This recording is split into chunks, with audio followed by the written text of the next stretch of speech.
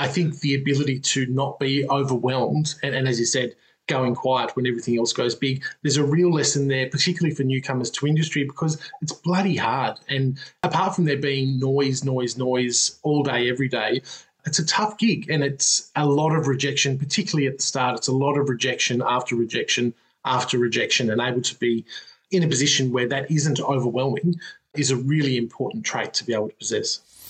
You're listening to Elevate, the official podcast of Elite Agent for real estate industry sales professionals, property managers and leaders. Each episode, we bring you behind-the-scenes supplier news, developments, exclusive interviews, technology and more to help you list more, sell more and elevate your results. To get access to all of Elite Agent's premium resources, including a detailed episode guide for this podcast, visit joineliteagent.com. Now, here is your host, Samantha McLean. Welcome, everyone, to another special episode of the Elevate podcast, another episode of the Deluxe Nuts. Well, I think it's episode 4 of the Deluxe Nuts of 5, so we're getting very close to the end of our Season 2 recaps of Luxe Listings Sydney. I'm joined once again by Wagga legend, auctioneer, salesperson, and now regrowth consultant Dave Scow. Good morning, G'day, Dave. Sam. Hi, how are you? Really good. Looking forward to the long weekend. Really looking forward to the long weekend. A couple of long weekends in a row, which is a real treat. Yeah, absolutely. And are you doing anything special other than watching Luxe Listings, of course? I'll be watching Luxe Listings from the luxury of our little holiday house down on the south coast down at Jervis Bay. So hopefully the weather's looking good, which it hasn't. All summer it's been wet. So we haven't had much of a go at it this year. But, yeah, it should be a good couple of days.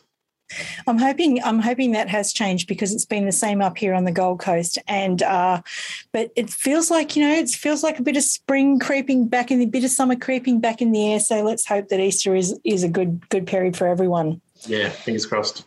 No locusts or anything like that. We don't want anything else. Anyway, so we are here to recap Luxe Listings Sydney, but before we get into that, you caught up with Delene a couple of weeks ago, yeah?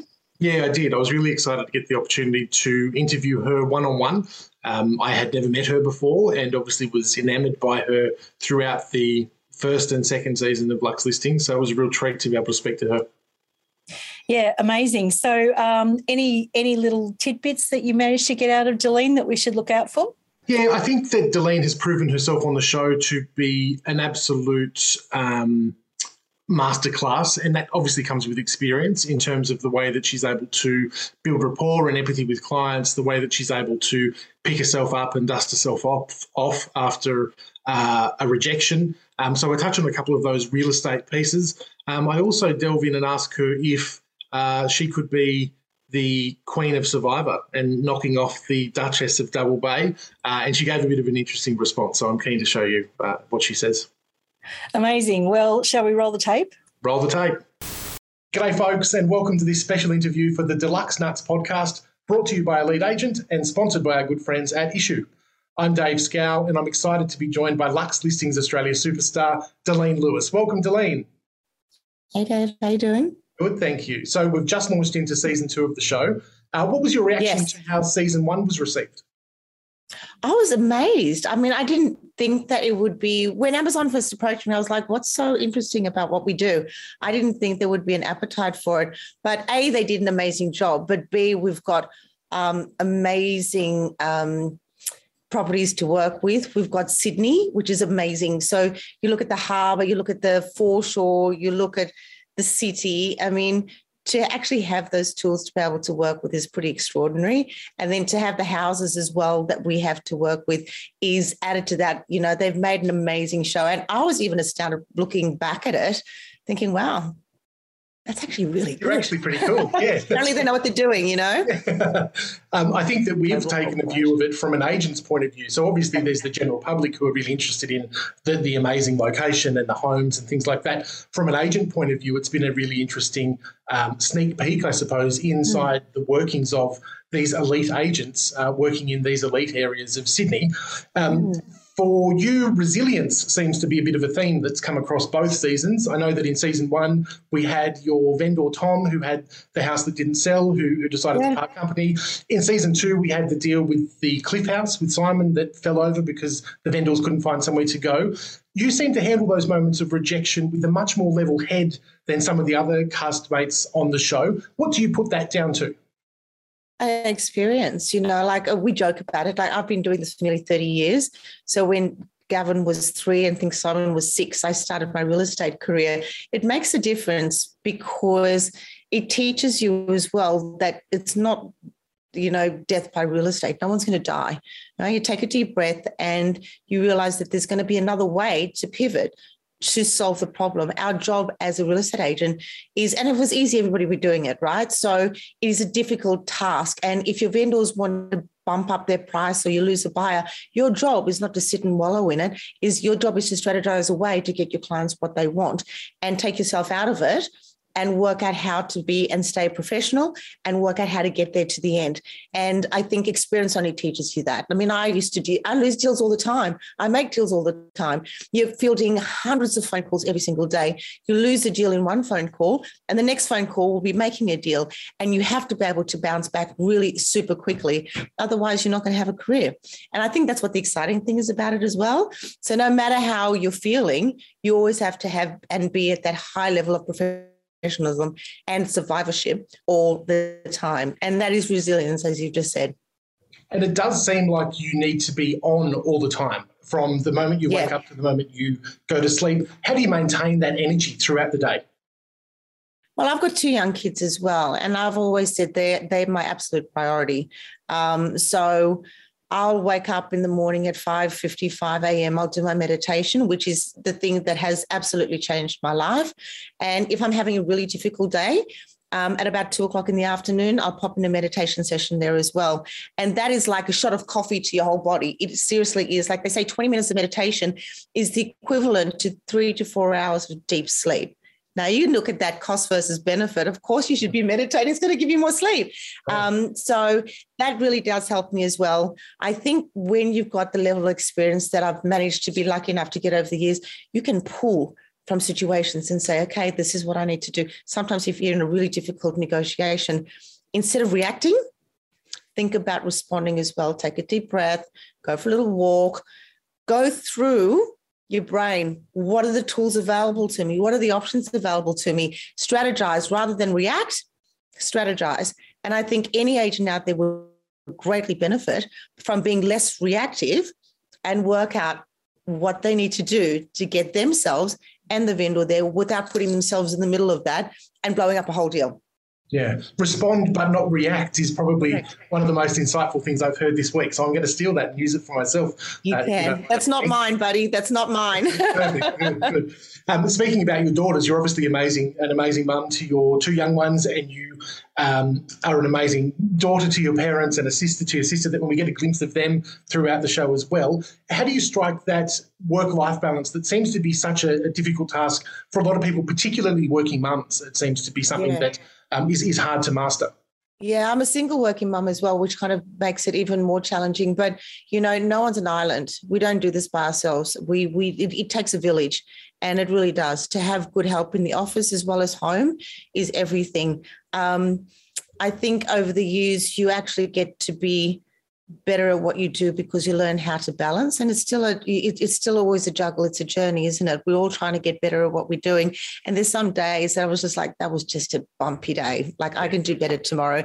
And you have to learn to give yourself some forgiveness. It's like listing appraisal. Sometimes you go in and it's like, I really stuffed that up. I really blew that up. And then you know what you need to do to pull from that to get better the next time. We're all a work in progress. Not every day I'm the best mum. Sometimes I'm impatient. I've had a terrible day. I've worked 12 hours and I'm tired. And then I know tomorrow I can do better and I will do better. And I think that is the journey of life as well, is that we all are striving to improve in one way or another. We're all a work in progress. Beautiful. Completely agree. This season, we also got a glimpse into the Lang & Simmons corporate deal, where yourself and some of your fellow franchise owners, along with our friend Leanne Pilkington, have an opportunity to acquire the Lang & Simmons Corporation. How's that all going? Phenomenal. It's been such a learning curve for me for being a franchise owner, which I've been for 15 years, and a business owner, and then always complaining to head office about I'm not getting this, I'm not getting that, I'm not getting value, blah, blah, blah. My franchise fees are too high. Now we're flipping on the other side. Yeah. But the reason we bought it is because we wanted a seat at the table. We wanted to control that dialogue. And when your franchise owners start complaining about something, rather than do nothing, do everything. Right? Do everything. And that's the real exciting thing about it. We don't want to be like some of the other guys. We definitely do not want to be like that. We want to change the conversation. That's why I agreed to do the show, because I want to change the conversation and say there's a better way to do this. We don't have to be the shiny things that people don't like about real estate agents for the most part. We can do things a different way. We can do things a better way. I mean, Leanne Pilkington is a trailblazer in what she's doing for women and for the industry. And I think if we can have a conversation about how do we make ourselves better, it is a better conversation for us, for our peers, and also for the industry. The consumer wins, and at the end of the day, that should be the conversation. Yeah, agreed. And I think that probably puts Lang & Simmons at a pretty unique position in that the people that the decisions affect directly are the ones that have got a seat at that table. And that's something that a lot of franchise operations can't claim to have. Exactly. And, instead of saying, we're a family-owned business and have 1,000 offices, we're saying we are the family that makes the business, and all of our business owners make up our family. And that's the ethos with Lang & Simmons. That's what I love. It's been my real estate family since I joined. I left there for a couple of years and I came back because I love the culture. It is a family culture where all of us from all over Sydney are a family, and we're not judged by where we live or how much we earn. It is like we're all in it together and we're trying to make it work. And it is really a beautiful culture. And I'm not just saying that but it's actually, that's why I bought into it, because I believe so strongly in it. Yeah, amazing. We've also just had it confirmed that Lux Listings has been renewed for an exciting third season. You're probably not aware of this, but Sam McLean and I often refer to you as Queendaline in our podcast. Oh, thanks. It rhymes too. It does rhyme. Please tell us that Queendaline is back on board with season 3. We've already shot it. We're done. We're done. Well, so now that you've shot it, thank you, Lord, the shooting is over. They asked me the other day, was the best part of season 2? And I was like, when it ended, the shooting stopped, because it's really full on. It's really full on.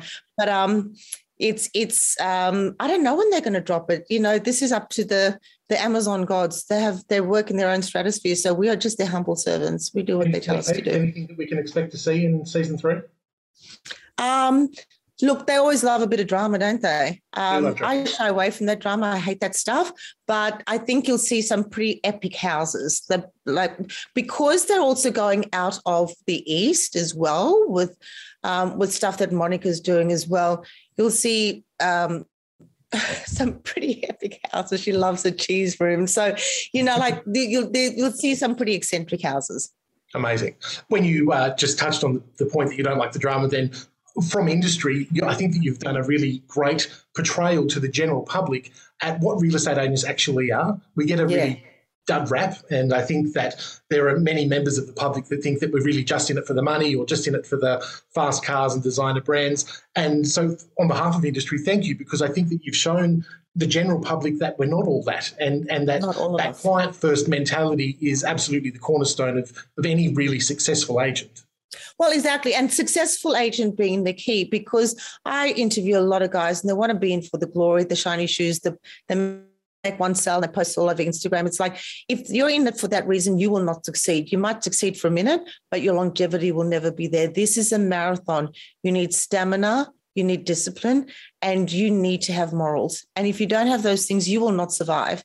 You will get eaten up. And it is a dog-eat-dog business out there. And so it should be, because you're not only the toughest survive, but the people that have the most holistic view on what success really looks like, they will survive and they will thrive. And I think that's the difference that we are bringing to the table about real estate, is that it is a different conversation.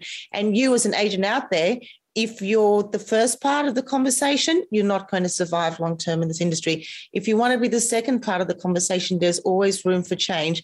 There's always room for growth. And you will benefit that not only in your career, but in your life. And that should really be the key. Yeah, sage advice there. That's fantastic. One last question for you. Now that you've had a bit of a taste of reality television, I'm a huge Survivor fan. Can we expect to see you on any other reality formats? I think that you would be fantastic at Survivor. We've had a couple of agents there already. Obviously, we've had Cara, the Duchess of Double Bay. Perhaps it's time for Queen Delene to take the throne. Oh no. I'm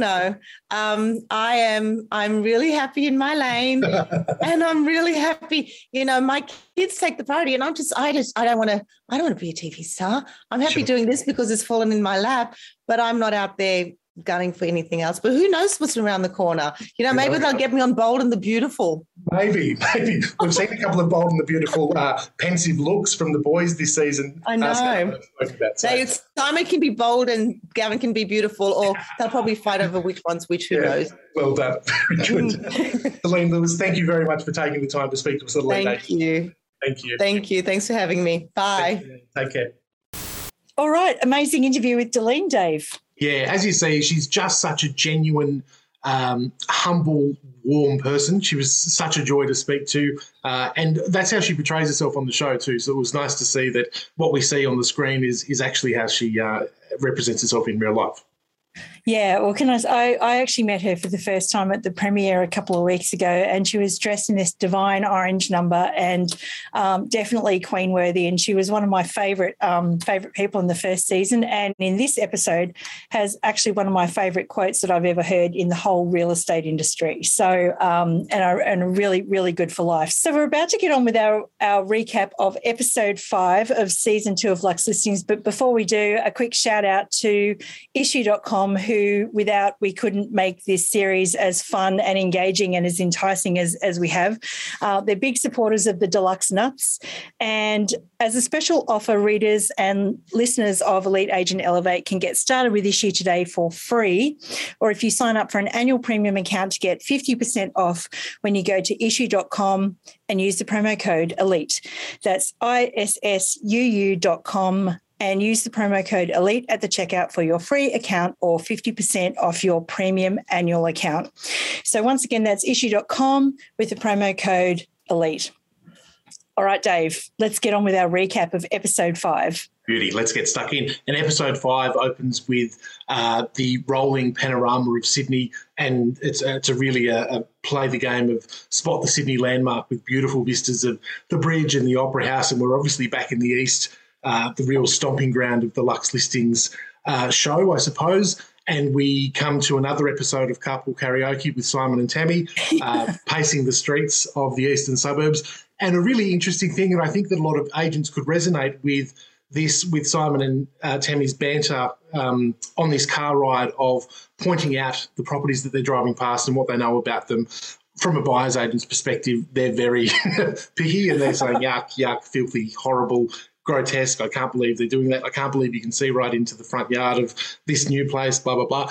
But it reminded me of the umpteen dozen times where I've got a friend or a family member in the car and we're driving around Wagga, particularly if someone's not from Wagga. Perhaps I've got people visiting, and it really is, I've sold that one. I sold that one last year. That bloke bought a house off me and he's renovating it now. So it just goes to show, I suppose, the insanely detailed market knowledge that these guys have when they're at the top of the game, because they may not have dealt with these transactions, but they know innately what something is traded for, when it traded, what the plans are, who bought it. And, yeah, I think it's a really good point to making sure you've got that local knowledge to be at the top of your game.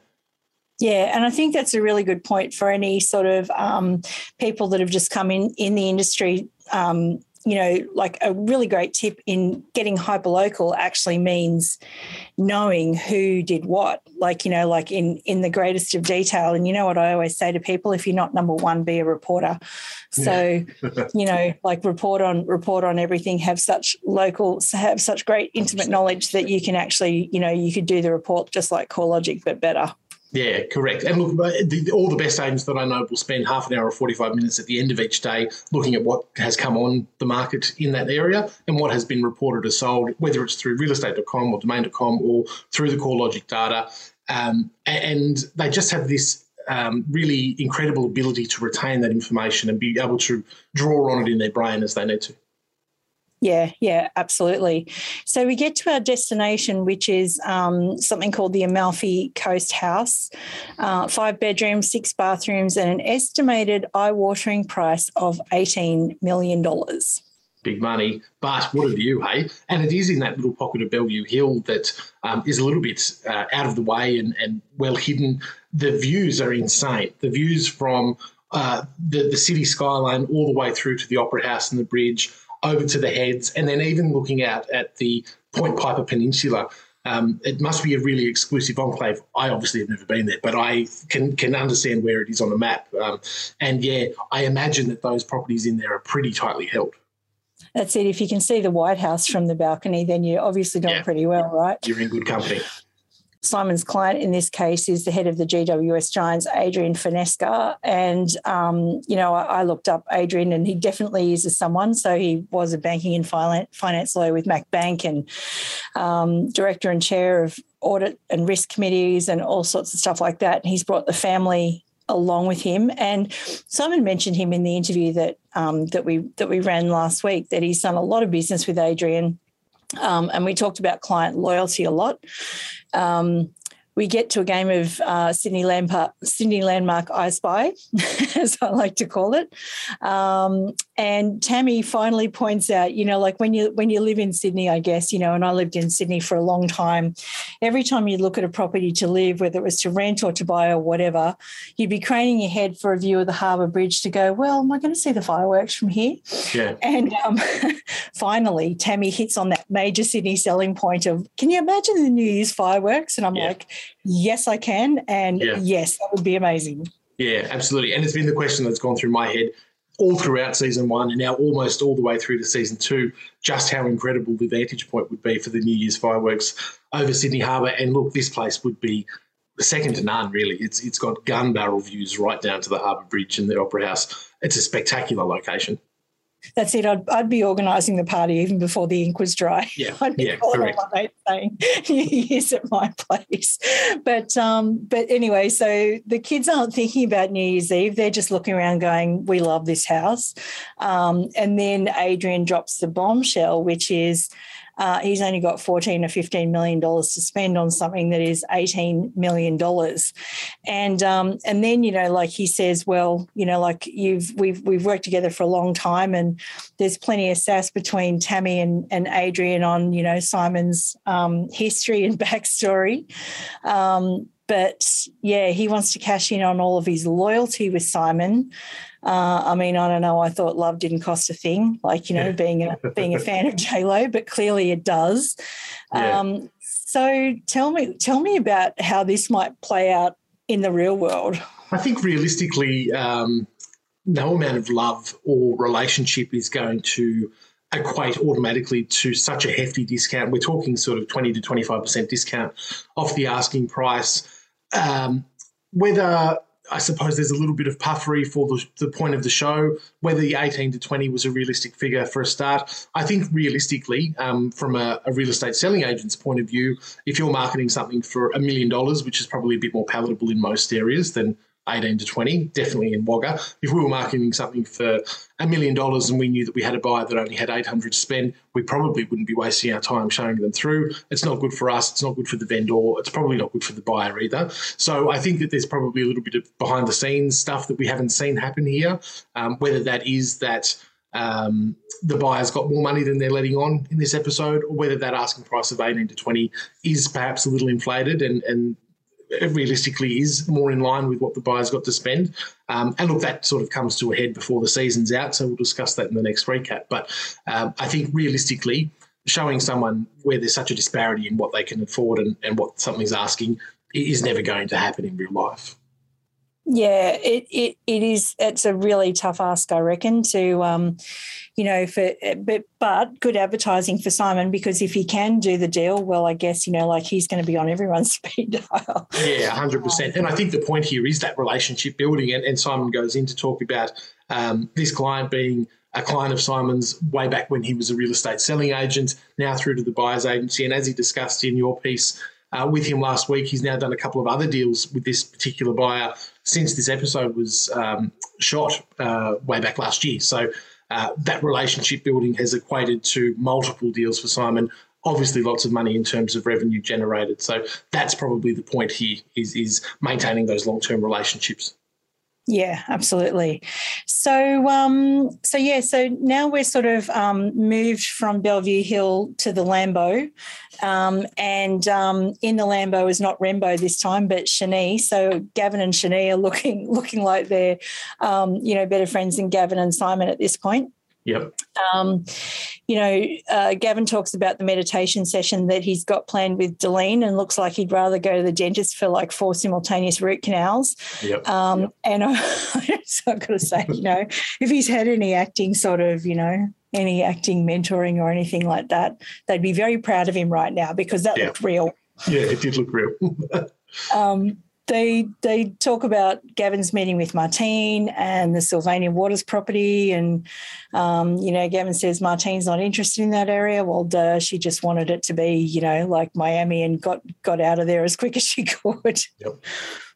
So then Gavin gets on and says, you need to take the client's expectations and knock them out of the effing park, which is true. You do need to do that, but clearly he's not feeling incredibly zen at the moment, because as we saw in the last episode, he was called back to the doctor's surgery to have something checked out. So yeah, and it's probably where we see Shani come to the fore. I suppose we've seen Shani and Gav's relationship throughout season 1, being that of friends first and then employer-employee second. And it looks like Shani's got a fair insight into Gav's personal life or his background, I suppose, and she can really tell that something's a little bit off, and she sort of pushes and pushes just as far as she knows that she can push to try and get out of him what the problem is, and that he's not acting himself and he's a little bit distracted. And, he tells us that the doctor's visit came back with the shock announcement that the lump on his head was a skin cancer, a basal cell carcinoma. Which he explains is pretty common. It's probably the most common kind of skin cancer that people can get. He's quite sure that the prognosis is going to be okay long term, but it does mean that he has really, well, first of all, he's got an operation that he's got to have, and B, maybe makes him take stock of priorities in life, I suppose, a little bit more. And he did touch on that at the end of the last episode in that cliffhanger when he got the call from the doctor's office. But yeah, look, I can imagine that is probably something that would stop you in your tracks a little bit and think, shit, is the balance that I've got at the moment right? Or does that need to be worked on? Yeah, absolutely. And I guess that was the scene that, when that came up, I actually went, holy crap, and texted Gav and said, are you okay? And then, he said, why? And I said, because I've just been watching the show, and I think, he must have thought that I thought the show was terrible. He was like, yeah. And I'm like, no, your head's silly. Is your head okay? And, this is not a spoiler. Obviously there is spoilers here, but this doesn't get dealt with again. So we want to let you know that Gavin is fine. He did have an operation. He sent me a pic of his head, he was sort of wrapped, from here up in a bandage. He said he had 15 stitches in the noggin. It luckily wasn't a melanoma, but, I guess if it can happen to someone like Gavin, it can happen to anyone. Yeah. He said he had a general that morning and was at an open that night. So unreal. Beast mode. Yeah, absolute beast mode. And so taking stock of priorities and balance probably was thrown out the window straight after the operation, because straight back into it. Yeah. Yeah, but Gavin, if you're listening, we're very glad you're okay, and we're very glad that, Romy pushed you into it. And if anyone is even remotely thinking that sort of thing, go get yourself checked out, all right? Yeah, correct. So where do we get? We get into TRG now, and everyone's got green juices and are back on their health kicks. And Kai's has taken a big role in this series, I've noticed. And everyone sort of talks about him having a blinder, and he wants to raise the topic about Monica and the Grand Sky Penthouse again. Mm-hmm. So we get a flashback to the co-listing party where everyone's sort of swanning around drinking champagne. And now that Gavin's had a bit of a health scare, he sort of wants to do it again, maybe not for the right reasons. Maybe he saying that, he doesn't want the others in there. So yeah, correct. And that's what he goes straight to is, and we saw him earlier in this season very bluntly object to wanting to have anything to do with Monica. And I know that you raised the question with him in your interview with him, and that he just didn't, not that he didn't think much of her, but he just didn't think that he needed much out of her, I suppose, that he does things his way, she does things her way. They're both very successful in their own right, but they probably don't align much otherwise. But I think the point here was when Kai really emphasised that, well, at this co-listing party, it was between us, Pallia's there, Delene's there, and Monica desperately wants to work with someone from the east to bring Eastern Suburbs buyers into this opportunity. And if it's not going to be us, then it's going to be someone else. And that's where Gav's ears pricked up and thought, well, no, I'd rather it was us than someone else.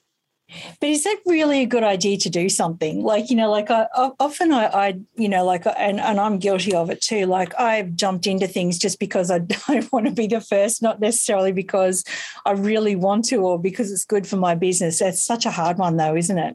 Yeah. And look, I think all residential sales agents would have had points in their career where they were faced with perhaps an opportunity where they didn't take the opportunity on because they wanted it first and foremost, but because they didn't want someone else to have it. And whether that's a listing at a fee that someone's offered at a much lesser rate than what you would normally work for, and you agree to match that fee because you'd rather have it at the lower fee than the other agent have it at the lower fee, it's probably not the right motivation. But at the same time, I mean, if you're edging out the competition in that way, particularly if you're a newer agent perhaps and opportunities are more scarce on the ground, Gav, I wouldn't have thought would have any trouble in that regard. And I also don't think that he's looking at it from the point of view that he's going to get personally involved, but he's quite happy for the TRG brand to be represented at this co-listing.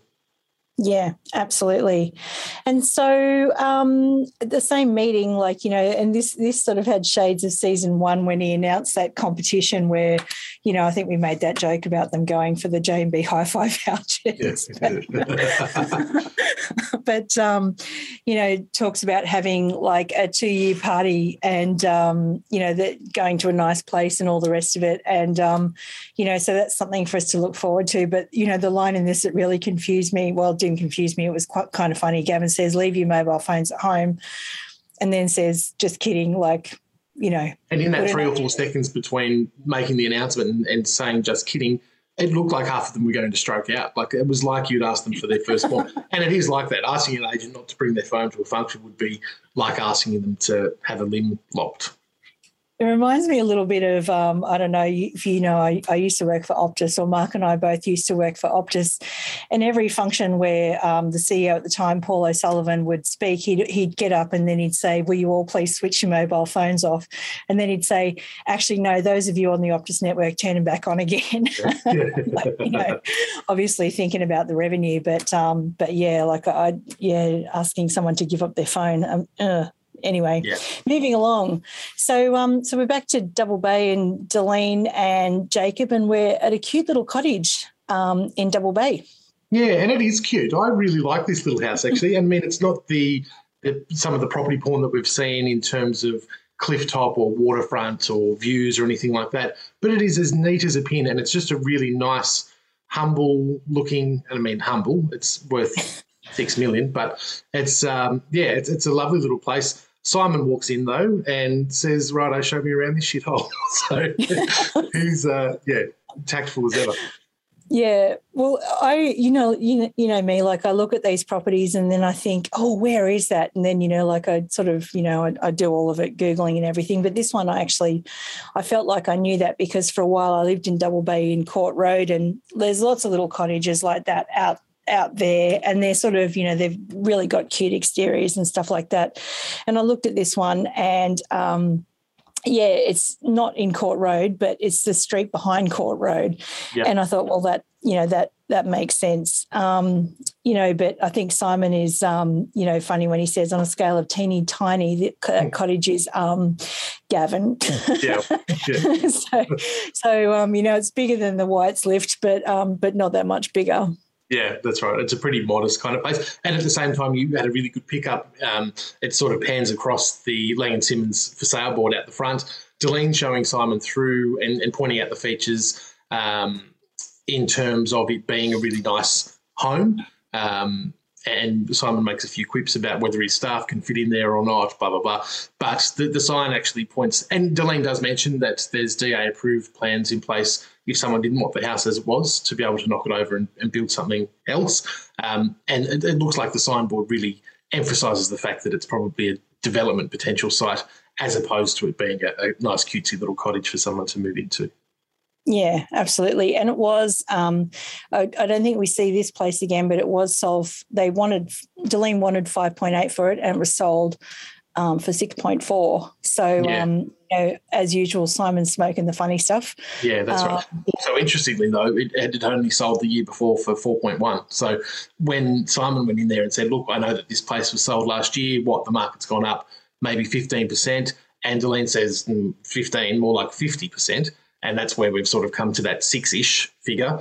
And look, the proof was in the pudding with that sale at 6.4 because it was sold for 4.1 maybe just over 12 months prior. And that really just goes to show the bullishness of that Sydney market during this filming period, all the way up until very recently, I suppose, where it wasn't unusual to see things sort of rise by 50%.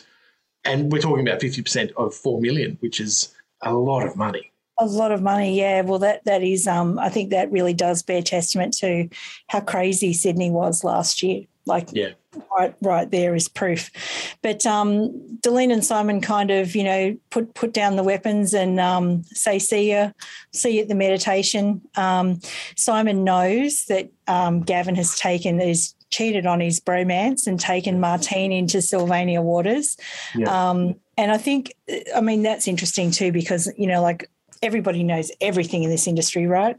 Correct. Yeah, everything and everyone. And Simon probably has a very typical agent response to that by saying, bloody Martine, who is she, blah, blah, blah, she's nothing compared to me, and just has a little dig, quite polite, nothing brutal, but Deline is very quick to realise the cameras are still rolling and the industry is very small, and she probably knows Martine throughout her connections or networks and is very quick to remind Simon that it's necessary to play nice and be polite. Yeah, that's it. You've got to keep it tidy. Yeah, correct.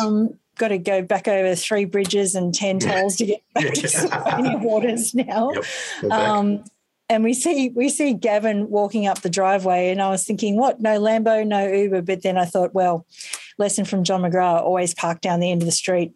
Correct. Don't take up the good parking spots in front of the house. They're for the buyers. Yep. And so we hear that "Why Can't This Be Miami" song again. Yeah, so, I thought we buried that last episode. It's back. Well, no. Do you know what? I saw on Facebook, Lux Listings, if you look it up, they've actually made a Spotify playlist of all the right. Yeah, so we'll leave a link to that in the show notes just in case anyone's missed it. But, yeah, they've actually apparently a lot of people have been asking them about their music. Right. I've got a 4-hour drive down to the coast for my Easter break, so I know I'm set now. I don't know if you can take that much, that much rap. But anyway, Sylvania Waters, Cooley's Tyres back in action. Yeah, and I think it should get a credit of its own, frankly. Yeah. But interesting conversation. So Gavin and Damien are talking, and Gavin says he only wants 6. Gavin wants more, and he says he gets a bonus commission at 6.5. So let's talk about that as a listing strategy. Yeah, look, it's not uncommon. It probably doesn't happen every listing, but it's not uncommon for agents to try and put themselves in a position of striving for that absolute dream price, I suppose.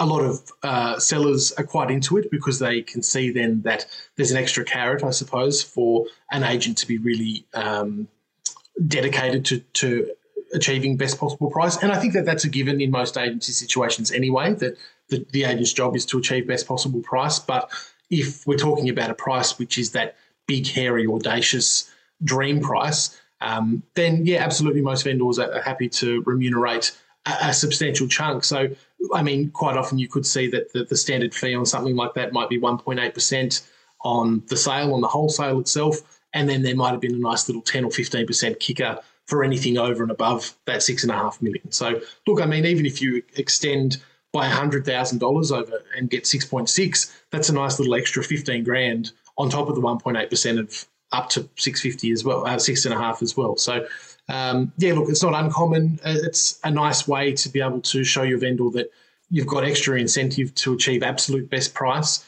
And look, unfortunately, we'll talk about the auction in a minute. Gavin misses it by that much, but I mean, look, there's still the fee on the 6.456, maybe. I think. Yeah. The eventual sale price.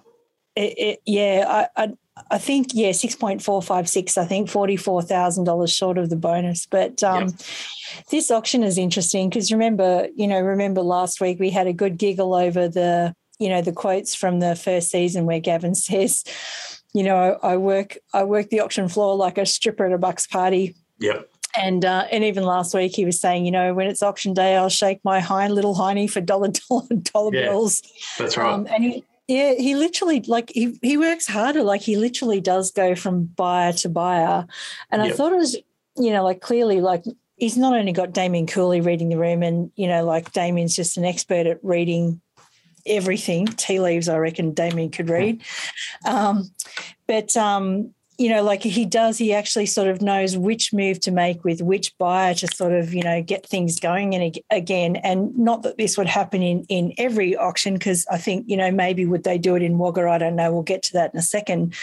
But he does, the way that Gavin does play people off against one another is pretty interesting study in humanology, I think. Yeah. And I think it's interesting to see Gavin's read on who needs to be spoken to and who maybe doesn't. And I think that there's always a situation where some buyers need that nurturing through the actual auction process where some others don't. And you'll see that there's a couple of buyers there or bidders in this situation that Gav doesn't approach in terms of what we can see anyway, but doesn't approach to try and coach them through another bid or anything and really focuses his attention on the one that he thinks needs the focus. It's interesting to see. I think that in most auctions, the team sort of gets a bit more involved and it's not always up to just the listing agent. Quite often times you may have other agents within your office that have also introduced buyers to this property throughout the campaign, so they're working their buyers. So you may see that there's a couple of conversations going on concurrently with different agents from the office. It was interesting to see Shani and perhaps it was Evan, I think, that was at this auction, and they really just stand at the front like they're on show. That I don't see that happen at auction all the time. Usually you've got them within the crowd or mingling within the crowd or giving that commentary or coaching as needed. In terms of would it happen in Wagga, I think a lot of regional agents would agree that regionally, outside of sort of Sydney, Wollongong, Newcastle particularly, there's not a lot of contract auctioneers. So a lot of the auctioneering gets done by the agency principal, who is often the listing agent. So we're void of that opportunity to talk to the buyers as we're going because we're at the front calling the bids. The metro markets have a really good opportunity to work the buyers because they contract that auctioneering out. And I think that if regional agents have the opportunity to contract that auction out, they really should do that. Having the auctioneer being the same person as the salesperson, being the same as the agency principal, it's a very, very different world. And, the other thing that I wanted to point out here is it's obvious too that, if you are going to bring in an auctioneer from outside, that you have to have done the work. Like the auctioneer doesn't have to do all the work. And there has to be like a great relationship between the agent and the auctioneer, like almost like and there is kind of, you can see symbiosis between Cooley and Gavin because they've worked together so often, so they kind of could almost finish each other's sentences. Yep. And, I think there's probably, if you are in a city market, there's no substitute for having that. Hope is not a strategy on auction day. Yeah, 100% right. And I think Damo would have that with the bulk of the clients that he calls for, particularly in those in-rooms auctions that he does a couple of nights a week. The agents are so comfortable with knowing that he knows exactly what he's doing. He knows, and I know that Gavin mentioned it in your interview with him last week, he knows just when to put the right amount of pressure on, and he knows when it's called for trying to extract an extra couple of thousand versus an extra couple of tens of thousands or hundreds of thousands in the bid. And look, that he is best in class. I mean, Damien Cooley, there arguably is no better auctioneer in the country. And that comes with years and years of experience and dedication to his craft. So all power to him. But I think it's a really powerful point as a selling agent to be able to have that complete trust in the auctioneer so that they can do their thing and you're not having to worry about any of that stuff, or you can work your buyers. Yeah, absolutely. And so 6.456 is the final sale price. So it's more than what they thought they were going to get. But unfortunately, as we mentioned before, $44,000 short of the bonus. But I thought what was really good here is that, like while Gavin was sort of out on the floor working his, working his magic, that he went straight to the underbidder and said, look, we'll help you find something. Yeah, correct. And it was straight to the underbidder. It looked, and I mean, again, we're at the powers of editing and not being there on the day, but it looked like he might have almost done that even sooner than what he did to go and congratulate the actual buyer. So, really good play from Gavin there. Yeah. So let's get out of Sylvania waters, shall we? Yeah. go and meditate. Take us back to the east. Let's get our Zen on. I don't know where this meditation room is, but this is one of my favourite scenes with Delene, where she's sort of walking around lighting candles and, basically looks like a model for an activewear brand. Yeah. And she talks about how important, again, meditation is. And this was my favourite thing. She said the word unoverwhelmability, and it took me a while to actually write down what that was. And she said, when everything goes big, you go quiet, So, and I think that's such a great lesson for young agents too, because in real estate there can be so much noise. But, like when everything goes big, you go quiet, take a moment, take a deep breath, engage in the good. And she's lighting candles. And I sat there and scratched my head for a moment and thought, well, that's, we were talking about quotes last week. Thought that's one quote that I haven't heard, but I picked up my pen and wrote that one down. When everything goes big, you go quiet. Yeah. Because it's just, it reminds me very much of, God, what just came to mind was Nicole Kidman when she broke up with Tom Cruise. Do you remember the furore over that? Yeah. When everything goes big, you go quiet. So she handled herself in such an amazing way. And I think that's just, Delene handles herself in such an amazing way.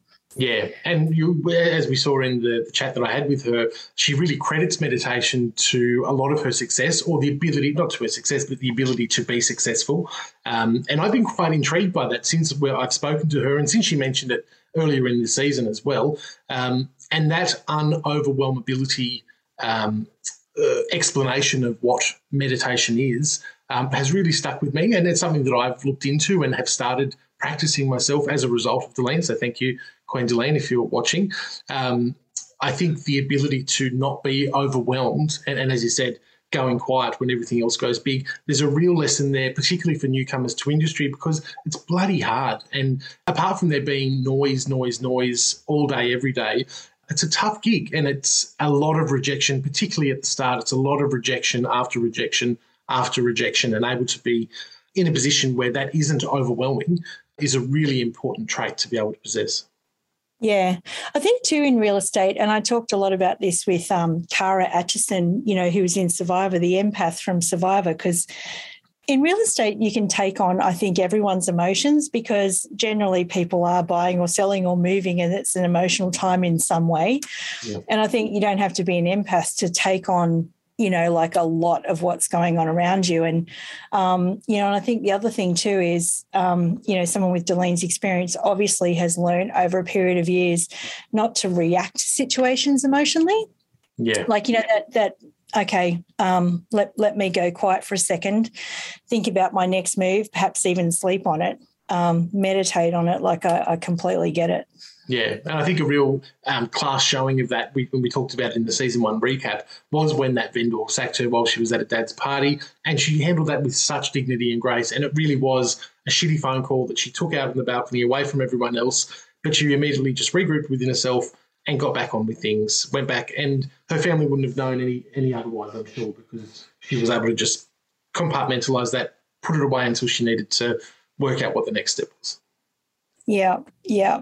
Now it's time for the Keystone Cops to enter the building. So Simon enters in activewear and says, I don't have to stand on my head, do I? Like, I don't want to ruin my hair. Yeah. And then Gavin walks in his workout suit and says, right, are we ready to effing meditate? Yeah, absolute suited from head to toe. And he does say, look, I've got an appointment straight after this, so I couldn't wear activewear or I don't have time to get changed afterwards. But I think it also probably shows that he's not that enthusiastic about it. He's probably a little bit sceptical about this mumbo-jumbo meditation anyway. So even getting him there is probably a bit of a win, I think. Yeah, well, it is interesting. I actually thought it might have been an activewear suit. Like I actually, because this is the eastern suburbs we're talking about. Yeah, maybe. Like it for someone to have come up with the idea of having, like a business suit, like hear me out, with a bit of Lycra in it, a bit of extra stretch, so that you can go from desk to, yoga to, to your spin class to your dinner. I mean, it's not out of the realms of possibility. Maybe you want to trademark that, you want to get a patent. Yep, there's money there. Just saying, with a phone pocket, obviously, because you don't want to lose your phone. But speaking of phones, this reminded me of the Queen's Gambit. Deline says, all right, you two, shut up. I'm going to ring the bell and you've got to be quiet till the bell goes again. Yeah. And this just reminded me of those scenes in, early Sunday school where, they say, all right, it's time for the Lord's Prayer. And, you got to shut your eyes. And then as a kid, you kind of like looking to see who else's eyes are open, and so the two naughty kids in the room, Gavin and Simon, look, and then Simon's phone goes off and it's game over. Yeah, correct. And Deline's mortified. She opens one eye and says, what the fuck's going on here? The phone's ringing. They're not into it at all. Simon starts telling us then of this new buyer that he's got who wants acreage in Sydney. He jokes, does anyone have anything that could home a couple of lambs and calves or llamas, he might have said, I think. And then, look, it's just all on for young and old there. Then the barrage starts of Simon and Gav, and then Simon gets another email or a text message while he's there, and it's a buyer that he's been dealing with on one of Deline's listings who he finds out has contacted Deline directly to change an appointment time. He chips Deline and says, what are you doing talking to the buyers directly? She says, well, your buyer contacted me. I can't just not respond. I haven't done anything wrong. I haven't tried to cut you out or anything. It's just I've been courteous and gotten back to him. And the whole meditation thing's just up the shit, really. Situation sort of half normal for those two, I'm sure. But it reminded me too of the scene last year where someone went on that date with Miss Universe and, and the phone rang and he ended up sort of doing deals the whole time he was at dinner. So, the life of, I think the lesson out of that is look after your partner. Yeah. Take time out of real estate. Yeah. It doesn't have to be all the time. And then, obviously this is the end of the episode because then the camera kind of pans back and you see on the door to the studio, contentment is the greatest wealth. And I thought either the camera crew or the producers have got a sense of humour because it sort of looked like, okay, let's get back to, a bit of zen in this. But, that's where the episode ended. Yeah. That's it. And so no cliffhanger this episode. I think it's probably the first one that we haven't seen any real cliffhanger. Yeah, I know. I was sort of expecting, I don't know what I was expecting, I guess because there were so many cliffhangers like leading up to the end of last season. But there's a few things that are kind of, unresolved. So obviously we've got a party to look forward to next week. As we saw in the previews, we still haven't seen Delta. So I'm hoping that Delta, the Delta thing happens in the next season. But, how did Gavin and Simon end up resolving their differences? Yeah, and I really thought that we might have finished this episode with a bit more of a cutback to Simon maybe trying to negotiate this deal for 14 million when the asking price is 18 to 20. I think that's quite an interesting story to see how he's going to, if he can put that together, how he does that. And I thought we might have seen that phone conversation at least sort of ending halfway through, which would lead us into the next episode to see how that all ended up. But, yeah, I don't know. I think the producers might have missed a bit of an opportunity for a cliffhanger here. Yeah, and the other thing that we've got to look forward to in I guess, wrapping up season 2 is what's happening over at the Birdhouse with Monica. Yeah, correct, because that is an interesting storyline.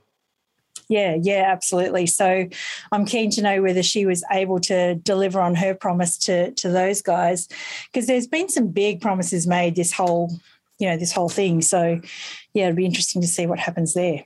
Yeah, same. And same with the co-listing at the Grand Sky Penthouse. I think that's another bit of an unresolved issue. It was very briefly touched on in this episode, and obviously we've had a lot of coverage of it earlier in the season with the party itself, the co-listing party itself. But it'll be interesting to see now that Gav's sort of given the green light to Kai to pursue it as a co-listing opportunity, how that all finishes up as well. Yeah, who will receive a rose? Who will receive a rose? Who will receive Monica's rose? Yes, correct. Well, Dave, we are done again with episode 5. So thank you once again for joining me for our Deluxe Nuts recaps. And we'll be back again next week with the season finale. Beautiful. Looking forward to wrapping it up. Amazing. See you then. Thanks, Sam. We hope you enjoyed this episode of the Elevate podcast. Don't forget to get access to all of Elite Agent's premium resources, including a detailed episode guide for this podcast. Visit joineliteagent.com.